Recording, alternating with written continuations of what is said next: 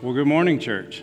Good morning. Man, it's good to look out and see so many familiar faces, so many new faces. What a wonderful Sunday to be together. Now, if you're in the room or you're watching online, you might be like, what's up with the backpack, right? Like, he doesn't normally have a backpack. And if it looks heavy, it's because it is heavy, right? Now, the backpack represents some things that we might collect through our lives. And sometimes we're not even really aware that we've picked these up, especially if they come early in life, that we just think that's normal. And so it's heavy because it's filled with rocks, all right? Now, the rocks represent things like maybe broken relationships or harsh words that were spoken over us. Maybe there was a divorce or more than one divorce. Maybe there was abuse. Maybe it was physical, maybe it was emotional, maybe it was verbal, maybe it was sexual. Maybe there was infidelity in our past that we were a part of or that impacted us and our families deeply. Maybe it was workaholism, mental health struggles, neglect, or abandonment. But we all pick up these rocks as we go through life, and they can kind of start to get in the way of what it is that we're called to do. It's going to be really hard for me to preach this message with these rocks sitting up here on my notes, isn't it? And yet, anytime we take them out, we only have two options. We can either put them back and keep carrying them, and sometimes we're not even aware that we're carrying them. We've been carrying them for so long that we're just used to it. And yet, even putting these back, it's going to be pretty tough to get through this message. And so today we're going to talk about, Jesus invites us to do something else with these rocks. He invites us to bring them to the altar, to leave them right there with him. In fact, you can see some extra rocks on the altar from our first service. In much the same way that if I were to bang my head against the wall for an hour, it would sure feel good when I stopped. When we let these rocks go, we can find that we are so much lighter, so much freer, so much more able to move through life in the way that God called us to. I feel like I could out-jump Michael Jordan right now with this backpack as light as it is.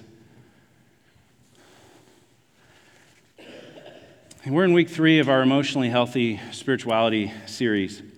And I'm not going to do a big review or recap of weeks 1 and 2, but this is your first time with us, or if you missed one of those messages, I would strongly encourage you to go back and watch them. Because today we're going to talk about going back in order to go forward. You see what I just did there? It turns out pastoral humor is not actually an oxymoron.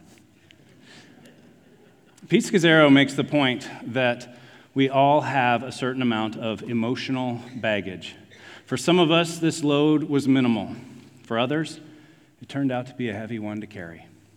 In fact, some of us are so accustomed to walking with such excess weight that we can't imagine living any other way.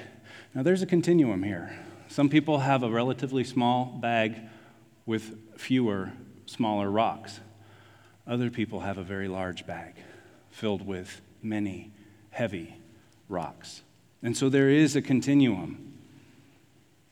And there's also a tension that I think we'll find as we engage this, and you might be feeling it already. First, it's difficult to go back and deal with those hurts and those pains from the past and the things that happened to us, the things that were not as they should have been. But there's also not just the difficulty of doing that and the pain that it accompanies it. There might be this tension that we don't really want to dishonor our parents. Like, they did the best that they could. Maybe they've passed away, and it feels like we'll be dishonoring them and their contribution in our lives if we go back and work through some things. And maybe it wasn't our parents. Maybe it was bullies at school, or maybe it was something outside of that family circle.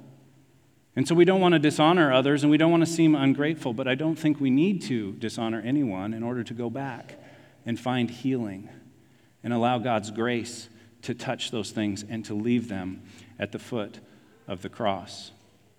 Like the opening illustration, these things can either weigh us down or we can be freed up to move through life without them. Scazzero says that looking to the past illuminates the present, but make no mistake about it, it is painful. It certainly can be. We can use the past to illuminate the present. We can use the past, look at the past, seek to understand the past as a way of gaining a godly perspective about our past and about the things that maybe we went through, the things that happened to us, the challenges that we faced. And this underscores the power of perspective, the ability to learn to see as God sees, to learn to see the things that happen to us through God's eyes, to see His presence with us. And so our bottom line today, I know I've saved it right till the end, these first couple of weeks in this series. Today, the bottom line, I'm going to give it to you early, and we'll talk about it a couple of times. Because I believe the bottom line in today's message is that a godly perspective transforms pain in the past into power for the present and hope for the future. A godly perspective, when we can learn to see those things through God's eyes, it can transform that pain from the past into power for the present and hope for the future. How many of you would like a little more power in the present and a little more hope for the future? I see hands going up all over the place. And so at the outset here, a couple of things you might reflect on, or a couple of questions that you might think about as you move through this week in response to this message. How did your family of origin define success? How did your family of origin handle conflict? How did they deal with anger? How did they view different cultures? How did they engage emotions? And it was likely a mixed bag. For most of us, it wasn't all negative or all positive, right? We had our strengths and our weaknesses. Some of you, maybe it was more negative than positive. Others, maybe you would say, I think we were raised in a very strong, God-honoring, biblically rooted family, and we got a lot of these things right. But the real question is, how do the ways that your family of origin did things compare to the way of Jesus? How do they compare to the family of God and how things are revealed in Scripture as God's ideal for us? Because my favorite quote from chapter 3 of Emotionally Healthy Spirituality is found on page 83 and 84, where Scazzero says, God's intention is that our local churches are to be places where slowly but surely we are reparented in doing life Christ's way. God intends that His new community of people will be the place where we are set free. This idea of reparenting, this idea of a place to work through these things in a local church really comes home to me as the pastor of Linwood, where our mission is to reach people for Christ, to give them a place to belong and to help them grow in their faith. And our vision is to be and increasingly become a healthy family of families. Now, when I got to Linwood and we were going through the process of prayerfully discerning that as a board and as a leadership team, this language of a family of families was pretty well established at Linwood, and it resonated with me very, very deeply. But in those conversations, I remember saying we've got to add at least one word. We've got to add the word healthy, because family doesn't mean the same thing to everyone. And there are some people whose family of origin was so dysfunctional that the idea of a church that's anything like that, they don't want anything to do with it. And rightly so. But if we are going to strive to be and increasingly become a healthy family of families, then that means that we would be a biblically functioning family. And one of the first sermon series that I preached here in that first summer of 2018 that I was here at Linwood, we did a series titled A Family of Families, and we talked about what it means to be a healthy family of families, to be a missional family of families, to be a worshipful family of families, a prayerful family of families. And we identified what type of family we wanted to be, and the last 5 years have been the pursuit of that. And so with all of that as a backdrop, let's look at the story from the Old Testament of Joseph, found in the last fourth of the book of Genesis. In fact, almost a fourth of that whole book is focused on Joseph and his life and the events of his life. And as we do, we'll see 4 lessons that we can learn from Joseph's life. So if you would, turn with me to Genesis chapter 37. If you need a Bible, there's Bibles in the seats, underneath the seats on the little wire shelf there. You can grab a Bible and turn to page 60. It's an easy one to find today.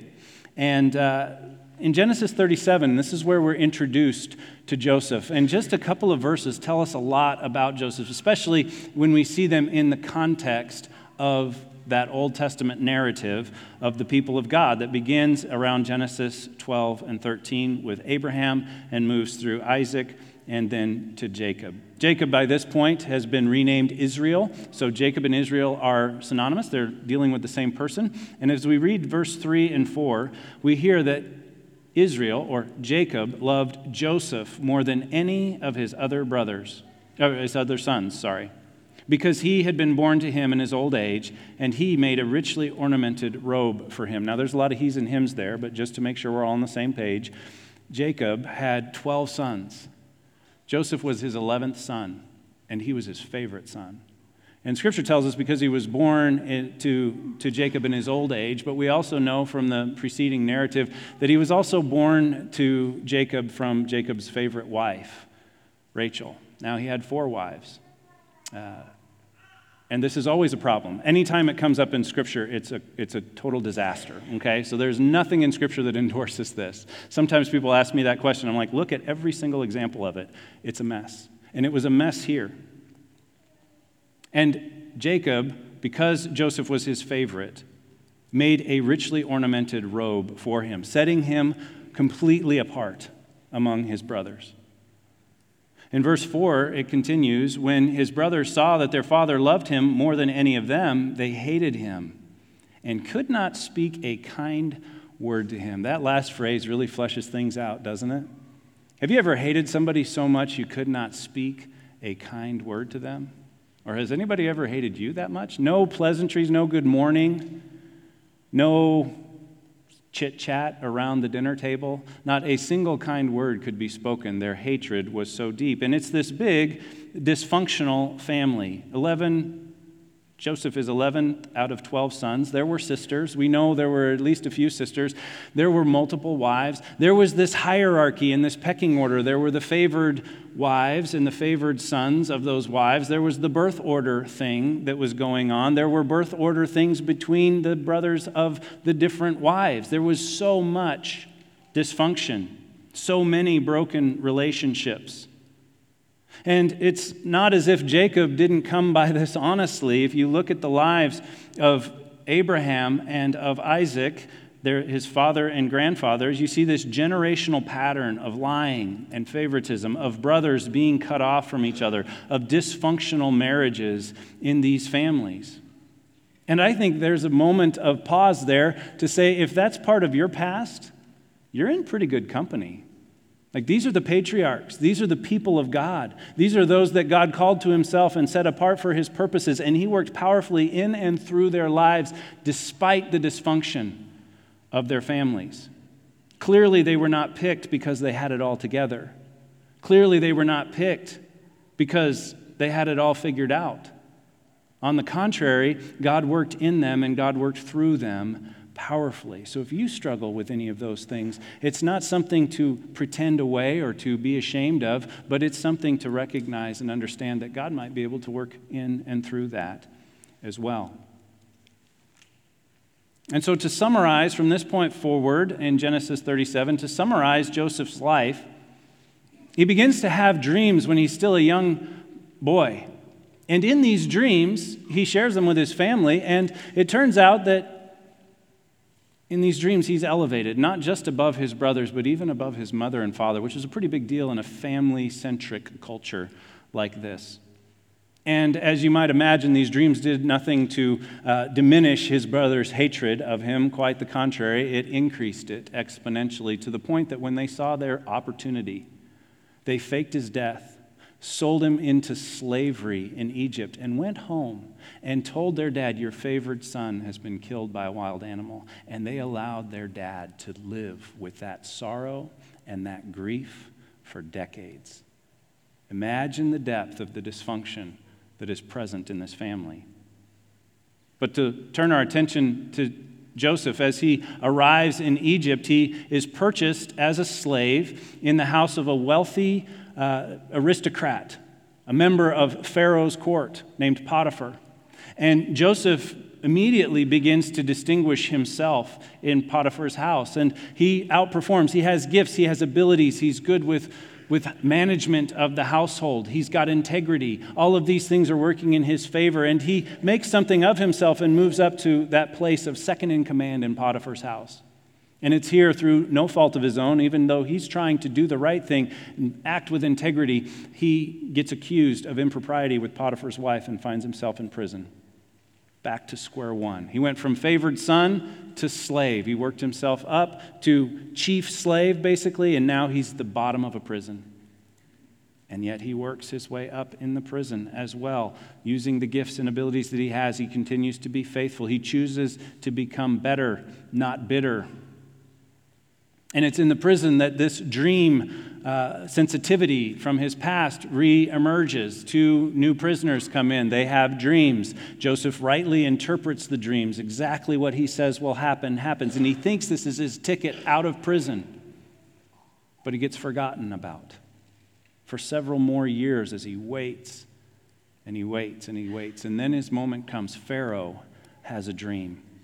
And this cupbearer, who Joseph had interpreted his dream, now remembers, oh, there was a guy in a prison. He can interpret dreams. I'll bet he can help. And Joseph has his moment, and he rightly interprets Pharaoh's dream, and Pharaoh puts him back on top. He explains that these dreams mean there's going to be 7 fat years, 7 years of abundance, years of plenty. The land has never produced like this, but put some aside. Make sure you save some because it's going to be followed by 7 very lean years. And Joseph's put in charge of that program, of the saving and the putting aside, so that when the famine comes and when the famine spreads throughout the known world at that point, Egypt has food and nobody else does. The famine even reaches to Canaan, where Joseph's brothers and his father are, and they come to him, and that's where there's this reunion, so to speak. And we see in Joseph such a powerful and beautiful picture of Jesus, choosing not to punish his brothers for their misdeeds, but to reconcile to them, to forgive them, to make provision for them. And that's why we can learn 4 lessons from Joseph's life as we consider this idea of going back in order to go forward. These are taken from pages 93 through 95, but we're going to look at the scriptures underneath them as we go through this. The first lesson we can learn from Joseph's life is that Joseph had a profound sense of the bigness of God. A profound sense of the bigness of God, the sovereignty of God, the direction of God in the world. In Genesis 45, when this encounter with his brothers takes place, in verses 7 and 8, Joseph is speaking to them, and he says, "But God sent me ahead of you to preserve for you a remnant on earth and to save your lives by a great deliverance. So then it was not you who sent me here, but God. He made me father to Pharaoh, lord of his entire household, and ruler of all Egypt." And this is so profound because Joseph is not only not mad at his brothers and seeking to use his position to get even with them, not only is he not doing that, he's not mad at God. He had every right to be mad at God. But he sees this in the big scheme of things. He gains a godly perspective. And our bottom line is that a godly perspective transforms pain from the past into power for the present and hope for the future. Because he had a godly perspective, because he had this profound sense of the bigness of God, he had the power to forgive his brothers and to not go through life carrying the heavy burden of unforgiveness. It's almost as if he believed, thousands or hundreds of years before it was written, he believed Romans 8:28. We know that in all things God works for the good of those who love him, who have been called according to his purpose. He had a sense of the bigness of God. He felt he was called according to a purpose from God, and he had a rock-solid belief that God was somehow, some way going to work all things together for the good in his life. And that's such a powerful verse of Scripture, but it's not just a Bible verse. It's not just something that you put on your wall or something that you write in a journal. This is a promise from God. This is a rock-solid promise from God. One that we either believe in difficult circumstances or we find that we do not. That He is working those things together, however bad they may seem to be. He's working them together for good. If we love Him and are called according to His purpose, if we maintain a sense of the bigness of God, we maintain an eternal perspective. The eternal perspective can allow us to see how even though this may not be fully redeemable in this life, it is fully redeemable in eternity. And that if those things, as bad as they were, brought us to Jesus and we spend eternity with Him in the presence of God, instead of apart from Him, where there will be weeping and gnashing of teeth, then it was worth it and God worked it together for good. So first, we see that Joseph had a profound sense of the bigness of God. Second, we see that Joseph admitted the sadness and losses of his family. He felt the pain. He didn't bottle it up. He didn't stuff it away. In the first couple of verses there of Genesis 45, we're told that Joseph, when he could no longer control himself before all his attendants, he cried out, "Have everyone leave my presence." So there was no one with Joseph when he made himself known to his brothers. And he wept so loudly that the Egyptians heard him, and Pharaoh's household heard about it. Far from trying to bottle it up or stuff it away, he let it out. He let the floodgates out. He felt the pain, and he grieved the losses. He didn't try to sidestep it. He didn't try to take this bigness of God and turn that into, I'm just going to roll up my sleeves and Pollyanna my way through the rest of my life and pretend it didn't happen or it didn't hurt if it did. He feels the pain. He feels the losses. He grieves those losses. In fact, we're told earlier before this that he even named his two sons as reminders of his journey and God's faithfulness to him through his journey. His first son, Manasseh, that was born to him, he named Manasseh from the Hebrew word forget. And he explains, because God has enabled me to forget my troubles. So he's worked with this. He's processed this. His second son is named Ephraim. Ephraim is from the Hebrew word fruitful. And he says, for God has made me fruitful in the land of my suffering. He's got this godly perspective, but he's not pretending it didn't hurt. He's not pretending there weren't difficulties. Now, I wonder, have you ever heard the phrase, grow through what you go through? Anybody heard that phrase, or am I the only one? I see it on social media. My wife has a t-shirt. It's one of my favorite of her t-shirts because it just says, grow through what you go through. And it popped into my mind, and I was thinking about that. I'm like, but you have to work through what you went through in order to grow through what you go through. And Joseph was able to grow through the things as he went through them because he worked through what he went through. He processed that grief. And we are the same. We have to work through what we went through in order to grow through what we go through. Now, the third thing that we see from Joseph, the third lesson that we can learn is that Joseph rewrote his life script according to Scripture. I love this. I love this phrasing, that he rewrote his life script according to Scripture. Do you realize that most of us go through life with sort of a narrative about ourselves, a life script? Some of that might have been handed to us or indoctrinated into us by our families of origin or by other people who either spoke life into certain areas of us or spoke against certain things in us. And we have this life script. And Joseph's life script could have been over and over and over in my life. I was in the wrong place at the wrong time. Bad things happened to me. People who were more powerful than me did the wrong thing, and I suffered, and I'm bitter because of it, and I'm right to be bitter. That could have been his life script. And I find it interesting that he rewrote his life script according to Scripture before there was Scripture. But he had such a connected relationship to God that he was able to rewrite his life script through God's eyes. He reframed his past in a godly perspective, and that godly perspective transformed pain from the past into power for the present and hope for the future, as we've been seeing. And we see this in one of the most famous passages in Genesis, one that finds its way onto many people's walls, many people's journals. It's Genesis chapter 50, verses 19 and 20.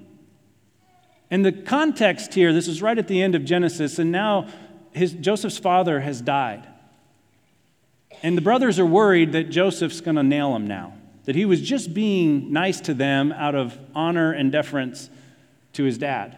And so they make up this story and they say, hey, Jacob really wanted us to tell you to be nice to us. He was worried that you might not be nice to us after he died. And it's a lie. And Joseph doesn't even engage that. He says in verse 19 to them, he says, don't be afraid. Am I in the place of God? You intended to harm me, but God intended it for good, to accomplish what is now being done, the saving of many lives. You see, he didn't put himself in the place of God. Instead, he learned to see things through God's eyes. He even learned to see his brothers through God's eyes. Those that had hurt him the worst, those who had hurt him the most deeply, he learned to see them through God's eyes. He chose to have compassion on them. He chose to forgive them and be reconciled to them. And it reminded me of Psalm 105. And Psalm 105 is an area you might want to spend some time. I remember when I was in meeting with a Christian counselor, she directed me to Psalm 105. And Psalm 105 is a beautiful psalm that goes through the events of Israel's history and inserts God and God's hand and God's provision and God's protection and God's sovereignty into those key events. And my counselor encouraged me to write my own version of Psalm 105. In different seasons of my life, this happened, this happened, this happened. The good, the bad, the ugly. And God was with me, and I learned this. And then you go on to the next season of life. This and this and this happened. Maybe the seasons you're up on the mountaintop. Maybe the seasons you're down in the valley. But you could read Psalm 105, and you could use that as a template to write your own Psalm 105. And in so doing, you might even sort of start to rewrite your life script according to Scripture. And that transitions us to the final lesson that we can see from Joseph. Not only did he have a profound sense of the bigness of God, not only did he admit the sadness and losses of his family, and not only did he rewrite his life script according to Scripture, he partnered with God to be a blessing. This is the height of choosing better over bitter. In verse 21, right after he tells them, don't be afraid. You intended to harm me, but God intended it for good. Then he says in verse 21, so then, don't be afraid. He tells them again, I will provide for you and your children. And he reassured them, and he spoke kindly to them. So he chooses to partner with God. He chooses to bless those who cursed him. Does that sound like anybody we know? Anything he said for us to do, to bless and to not curse? To pray for those who have persecuted us? You see, Joseph shows us this beautiful picture of Christ in the gospel because he chooses to partner with God to be a blessing, even with those who were most abusive to him, those who betrayed him and treated him harshly. And it underscores our bottom line that a godly perspective transforms pain from the past into power for the present and hope for the future. Now, if you remember back to the beginning of the message, there was that big bag of rocks. And I was able to take those rocks and place them on the altar. Those rocks representing hurts from the past, bad habits that we developed just to cope with how hard life was, or things that happened to us. And you may have noticed when you came in that there were rocks on the seats throughout the sanctuary. We put them right between the seats because we didn't want them to accidentally sit down on one. But those rocks are there, and I want to encourage you to do one of two things with those rocks. The first thing that you could do is you could pick that rock up and you could pray and ask God to show you what that rock represents in your life, what hurt he wants you to let go of today. And then you could get up out of your seat and you could come down and you could place it on the altar. And you could pick up one of these little bookmarks just as a reminder that you could take with you. It has our closing prayer for today. The other thing you could do with that rock is you could take it home. If you're not quite ready to let it go, or if you know you need some help in letting it go, and it can be a reminder to you to engage in that process, to find community, to find a trusted friend that you can open up and share with, and they can help you find the godly perspective, or to see a counselor, or to be a part of a group that's going through this, or to form a group that would go through this, and to find healing and to find strength in that area. And so those are your two options. You might choose a third option, to bring one down and take one with you. Whatever you choose to do, this is your time to respond to God. We've got a little extra time. I intentionally finished a little early so that we would have time during this next song, and if we need to go beyond it. Now, if you come to these center altars and you want to spend a minute, you can feel free to spend a minute. You can go anywhere along the steps here. Anything on the steps or those altars, we'll take that as an indication that you would like to pray alone and that you're just fine praying alone, doing business with God. If you would really like somebody to put a hand on your shoulder and just pray over you in that moment as you set something down, if you don't want to be alone in that moment, then go to the far side on either side. And somebody will meet you and just put a hand on your shoulder to let you know you're not alone in that moment and to say a prayer over you. But however you choose to respond, these next moments are your opportunity to respond in faith. Will you pray with me? Lord, we believe that you are a God with great purposes. You placed each of us in a particular family, in a particular place, and in a particular time in history. We don't see what you see, but we ask you to show us, Lord, the revelation and the purposes you have for us in your decisions. We do not want to betray or be ungrateful for what was given to us. Yet at the same time, please help each of us to discern what we need to let go of from our pasts and what our essential discipleship issues are in the present that must be addressed. Grant us courage and grant us wisdom to learn from the past but not be crippled by it. And may we, like Joseph, be a blessing to our earthly families, our spiritual families, and to the world at large. Amen.